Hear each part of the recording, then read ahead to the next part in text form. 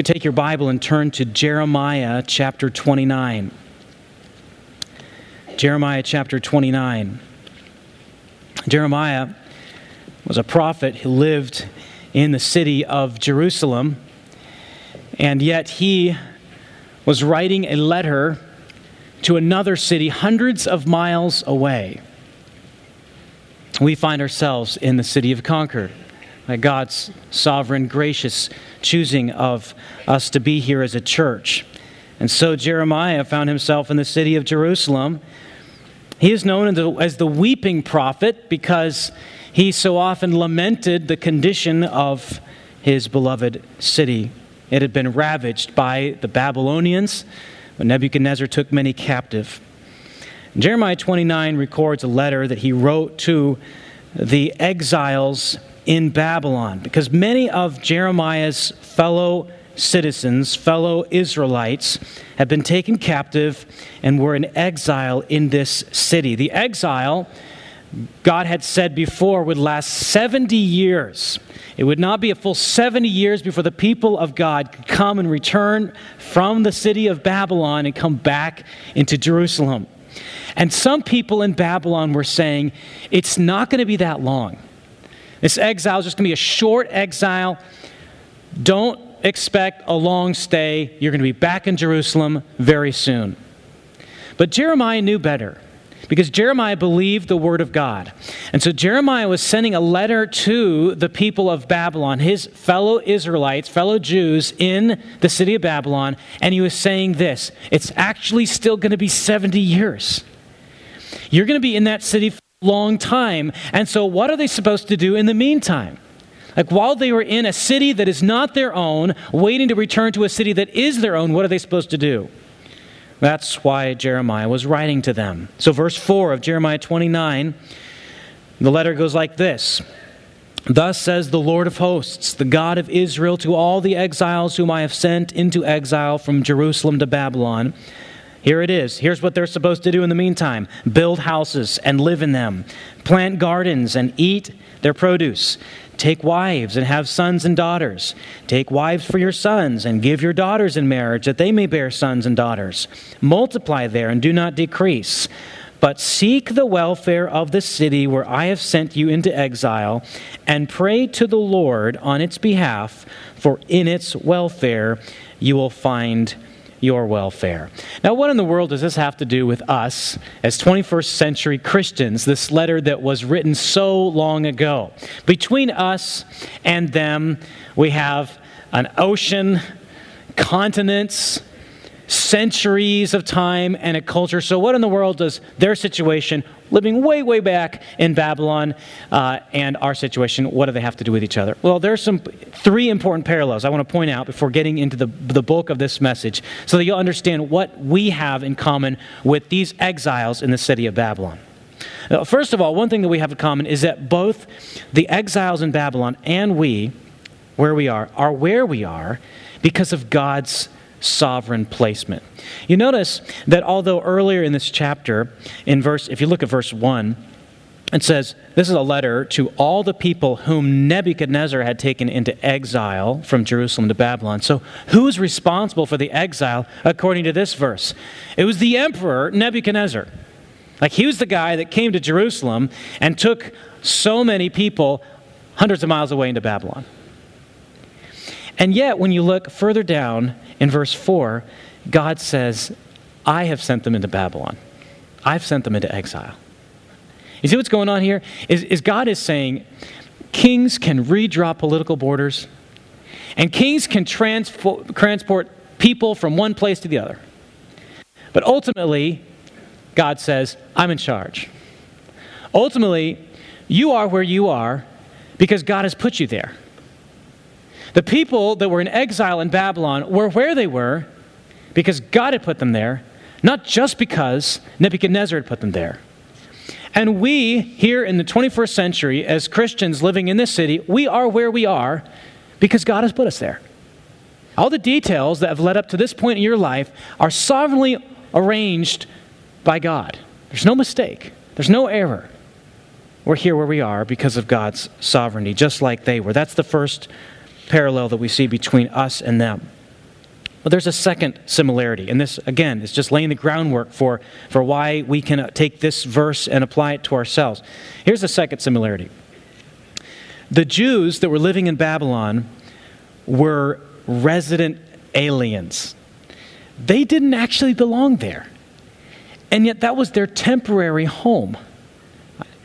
They weren't in the city of their birth. They had been taken there against their will.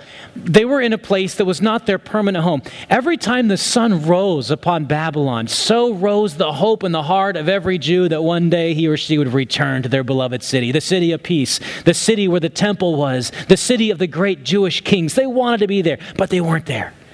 Right? Babylon was not their permanent home. They were living as resident aliens. And this is also true for Christians, even those of us who are living in the 21st century. Because actually the New Testament refers to Christians as exiles, living in this world, a place that is not our permanent home. We sang some songs about that, didn't we?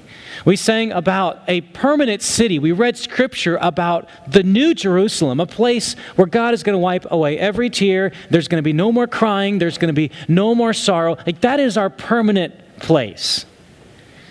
Peter, in his letter, calls his readers, this is in the New Testament, he calls them elect exiles and sojourners. He calls their journey on this earth as the time of their exile. Paul, in Philippians chapter 3 and verse 20, he tells the Philippians, he says, our citizenship, the place where we have our earthly citizenship is in a city on the earth, but our true citizenship is in heaven, right? So as Christians, we are resident aliens. We're living in a place that is not our permanent home. So here are the similarities between us and the Jews living in Babylon. Both we and they are where we are because of God's sovereign placement, but also resident aliens living in a place that's not our permanent home. Now, so what are we supposed to do in the meantime? And this is where a lot of people have a hard time. Because on the one hand, the tendency can be, hey, well, I'm just going to adopt all the values and all the priorities of this temporary world as my own. I'm going to prize this world as if all my hope is set in it. Right? That's one tendency that we can fall into.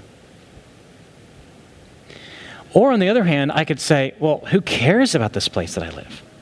This world is not my home. I'm just passing through, so I'm just going to trash it while I'm here. Right? I'm just cruising through this neighborhood. I'm not going to live here, so who cares? Right? There are two extremes to this extreme reactions that we could have to this idea that we're just resident aliens, resident foreigners.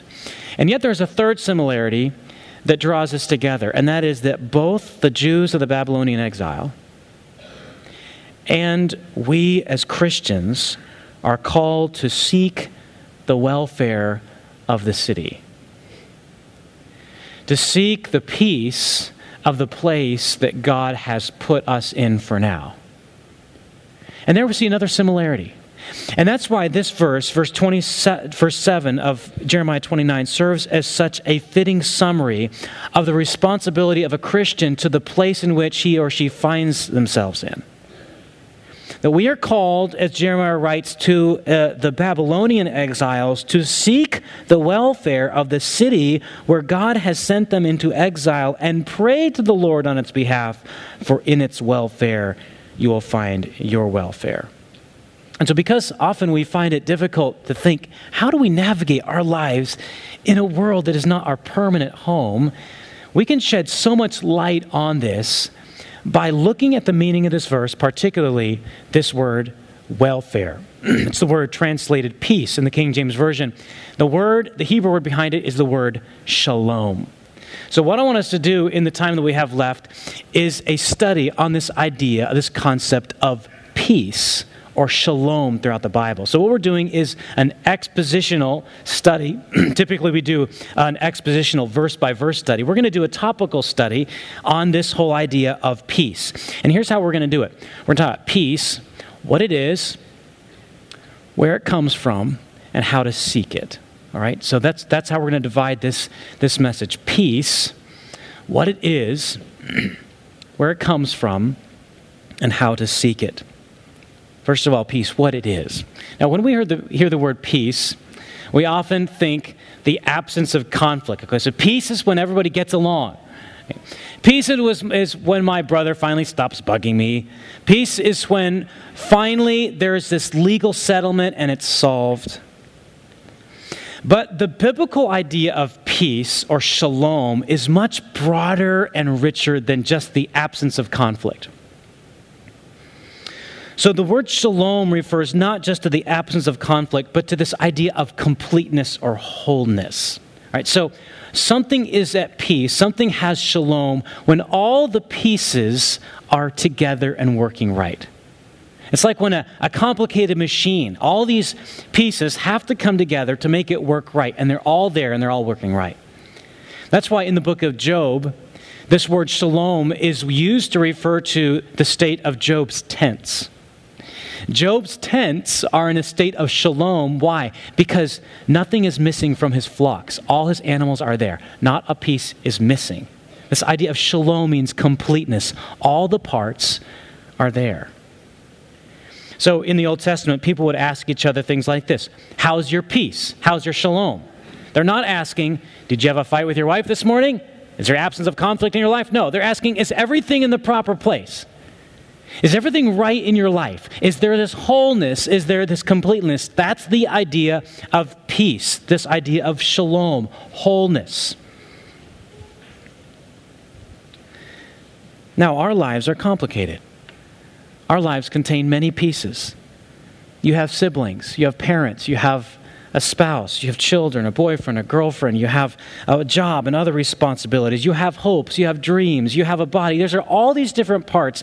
And when one part is out of place, when one part is broken, when there's fractures instead of wholeness, we can say that you don't have shalom, you don't have peace. This tells us that we need peace in at least three areas, and I'll give these to you. We're still talking about the question of peace, what it is, but it's the wholeness that we need even within ourself. So throughout the Bible, we see this idea of peace with self. And you can know so easily when you don't have peace with yourself. One word for that is anxiety. There's this dissonance, there's this struggle, this trouble in your life. With anxiety. This can happen when your heart is divided by guilt or fear or when you have anger. The Bible says in Isaiah chapter 48, verse 2, that there is no peace, shalom, to the wicked. When there's division, when there's problem inside ourselves, you know what it feels like to be anxious. You know what it feels like when there's a part of your life that is just out of place and the whole shalom, the whole wholeness seems to be missing. It's the wholeness that we need with ourselves, but it's also the wholeness that we need with others. I said you know very easily when you're not experiencing this wholeness because a part of your life seems to be out of place within yourself, but you also know what it's like not to have peace or shalom in your relationships with other people. In the story of Joseph in the book of Genesis, we read that Joseph's brothers were incredibly jealous of him because Joseph's father had given Joseph a coat that signified special honor and favoritism to Joseph. So that's unfairness, that's injustice.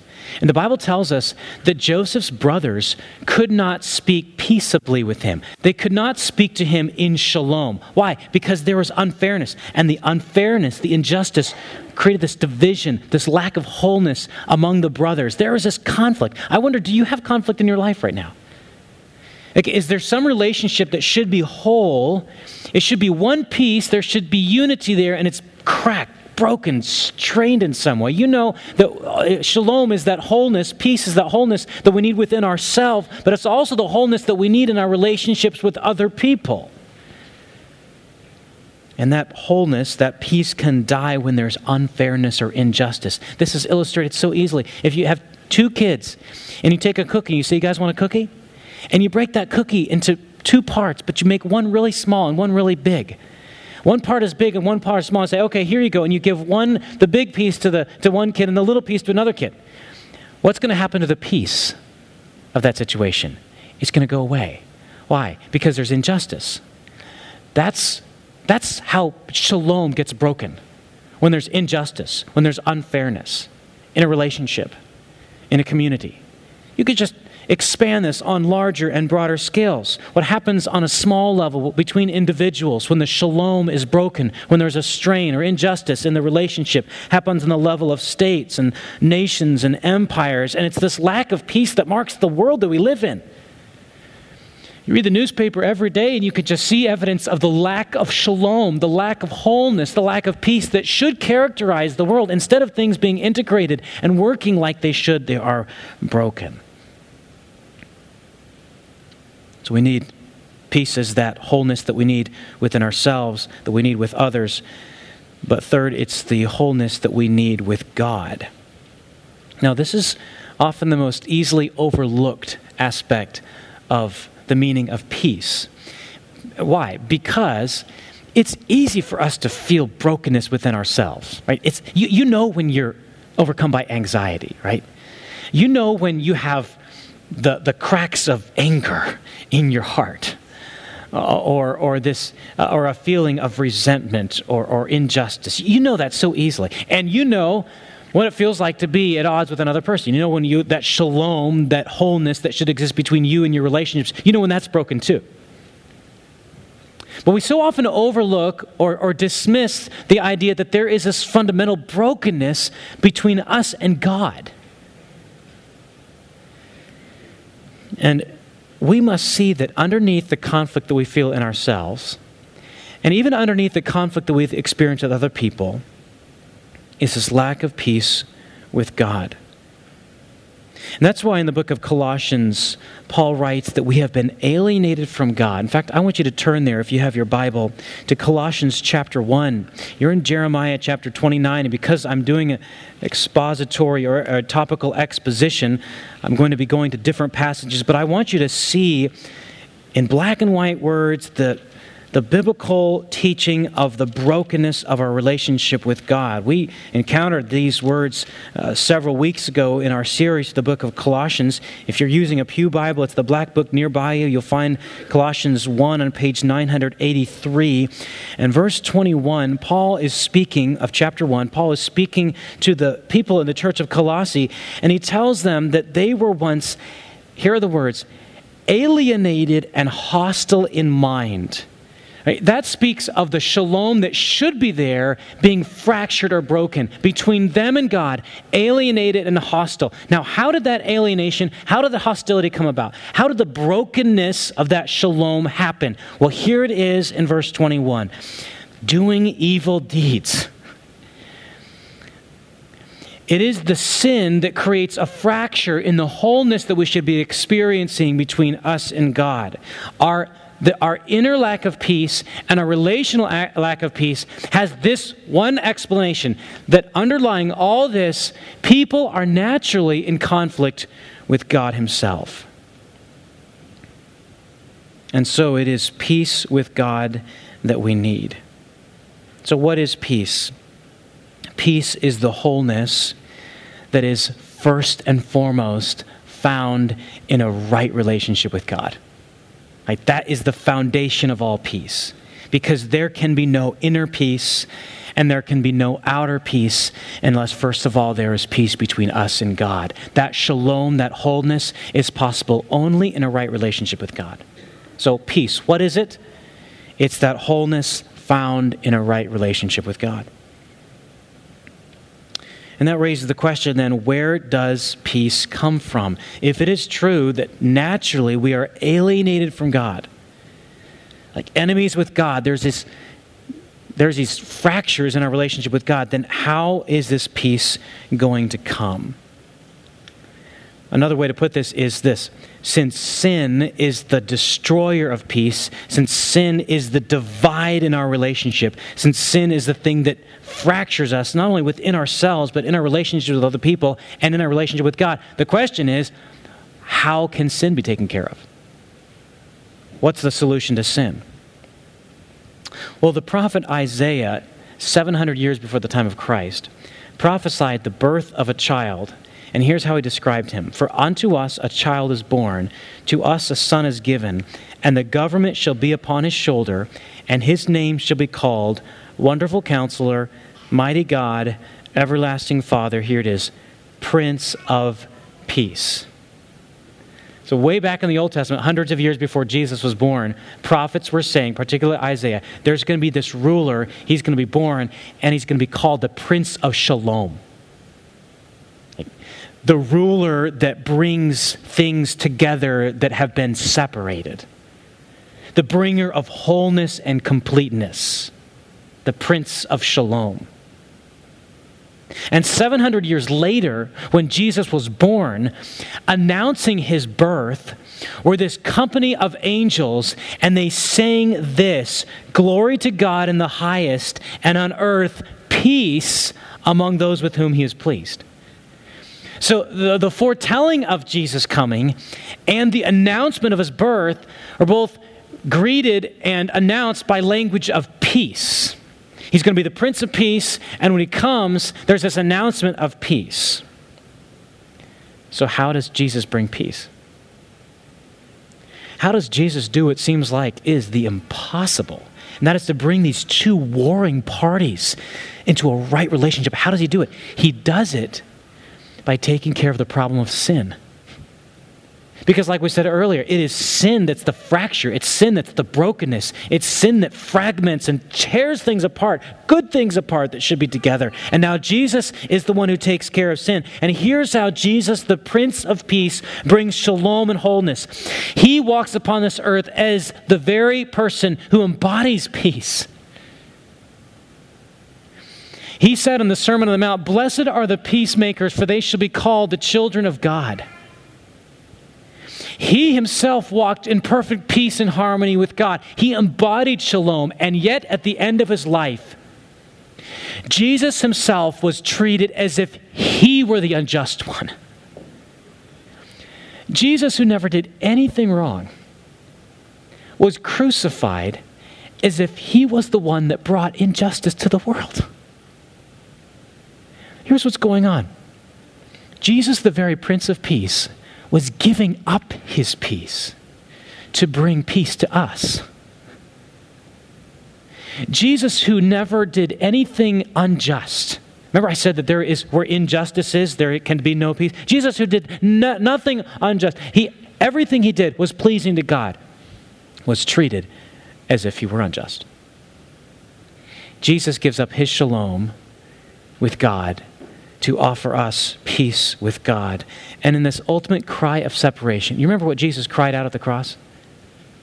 He said this, my God, what? Why have you forsaken me?"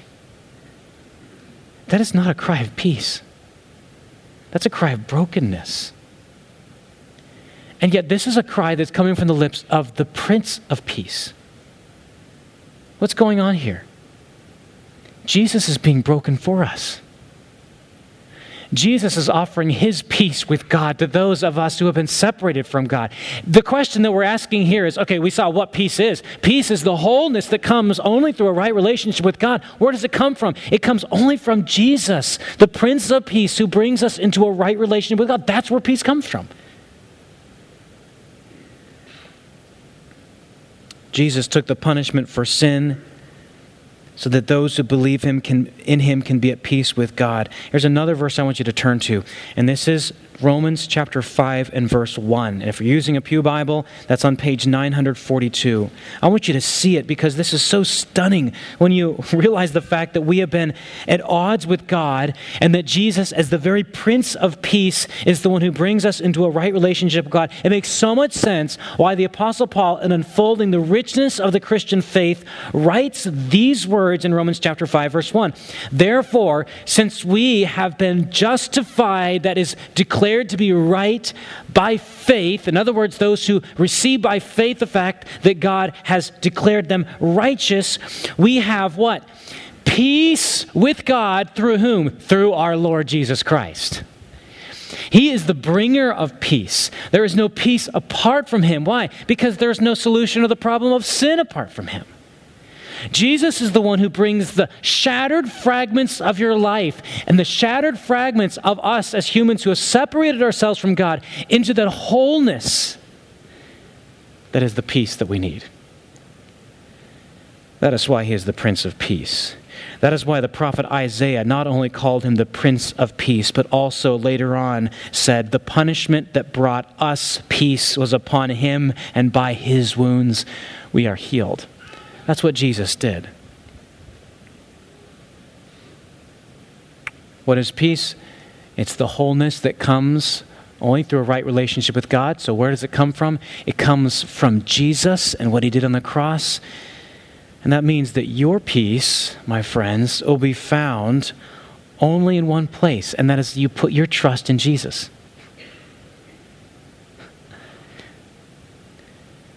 True peace, true wholeness, in a right relationship with God, coming through what Jesus has done to bring that wholeness, that shalom with God. You can have peace no other way. You can try to mask your anxiety. You can try to somehow hide your brokenness. You can somehow try to pursue other things to make it seem like you're a complete person.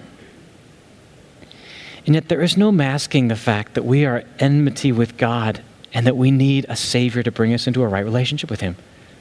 That is the only way. It only comes through faith in Jesus. So the next question is this. So I said, what is peace?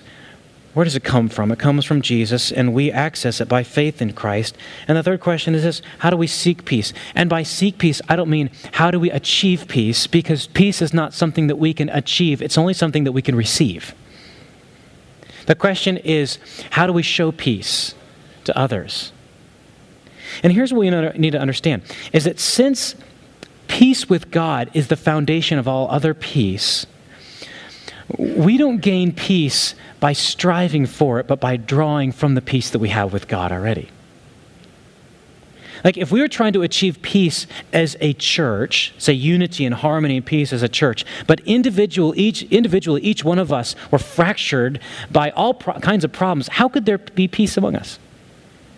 If we're trying to achieve peace and harmony as a city, and yet there's all these warring, factioning groups within that city, how can peace possibly be achieved? Right? We don't work toward or for a peace with God. It's from a peace with God that we work. And we need peace in three areas. First of all, personal peace. Personal peace. Philippians chapter 4, verses 6 through 7, Paul writes this: "Do not be anxious about anything, but in everything by prayer and supplication with thanksgiving, let your requests be made known to God." Listen to this. Paul is saying, eliminate anxiety. We experience that so often. Instead, replace it with prayer, and that prayer should be infused with thanksgiving, and direct that prayer and thanksgiving to God. And when you do that, not by striving to get peace, not by thinking, how can I achieve this peace? No. It's by directing your attention to God, thanking God for what he's given to you. And here's what's going to happen when you do that. It says this: "And the peace of God, which surpasses understanding, will guard your hearts and your minds in Christ Jesus." It is the peace of God that does the guarding. We need personal peace. How does the peace of God come? You cannot have the peace of God unless you have peace with God. You're going to have this sort of calm assurance that says, I know who my God is, and I know that he's going to take care of me. I know that I can commit everything into his hands, unless you know that your relationship with him is right. It is the peace of God that flows from the peace with God. And as you do that, as you take all the problems in your life, all your fragmented, disordered, chaotic life, and you offer it up in prayer to God, thanking him for what you've given him, the peace of God will guard you in a way that just boggles the mind. I shouldn't have peace in circumstances like this. I shouldn't have peace when things seem to be so out of control, and yet it is a supernatural, mind-surpassing peace that God gives to those who have peace with him. Personal peace. But also there's relational peace. Because God is a God of peace, those who are at peace with God should seek to be at peace with others. This is foundational to who we are as Christians. Those who have experienced the astonishing reconciliation between us and God that shouldn't have happened because we're God's enemies, and yet Christ brings us together by taking care of the problem of sin. Those of us who have experienced peace with God want to show that peace to other people. From the lives of those who have been brought into a peaceful relationship with God should overflow peace to others. That's exactly why in the New Testament there are so many exhortations for us to be at peace with other people. And I'll read some of these to you. This is Jesus saying this in Mark chapter 9, verse 50. He says this, "Be at peace with one another." Paul writes near the end of the book of Romans, "So then let us pursue what makes for peace and mutual upbuilding." In 2 Corinthians chapter 13, verse 11, near the end of that letter, Paul writes this, "Finally, brothers, rejoice." We have this verse written out one of the banners here, right outside the fellowship hall. "Finally, brothers, rejoice, aim for restoration, comfort one another, agree with one another, live in peace, and the God of peace and love will be with you." Paul writes this in Ephesians chapter 4 and verse 3. "Be eager," he's writing to Christians here who are members of a church, part of a church, "be eager to maintain the unity of the Spirit in the bond of peace." And again in Romans chapter 14, Paul writes, "Strive for peace with everyone." And again, this is not a peace that we could just create or manufacture. It's only a peace that can flow out of a right relationship with God. That's the foundation of all this. There's personal peace, there's relational peace, and there's also public peace. And this is just really an extension of relational peace, but it's a peace to others. It's the sense of wholeness or shalom, and it takes us back to that verse that we started with in Jeremiah chapter 29, verse 7, that we are to seek the peace, the wholeness of the city. Not just in the sense of absence of conflict, but in the sense of wellness or welfare or completeness. And so back to the original question, as Christians, and I'm speaking to those who have put their faith in Jesus Christ, we are citizens of two cities.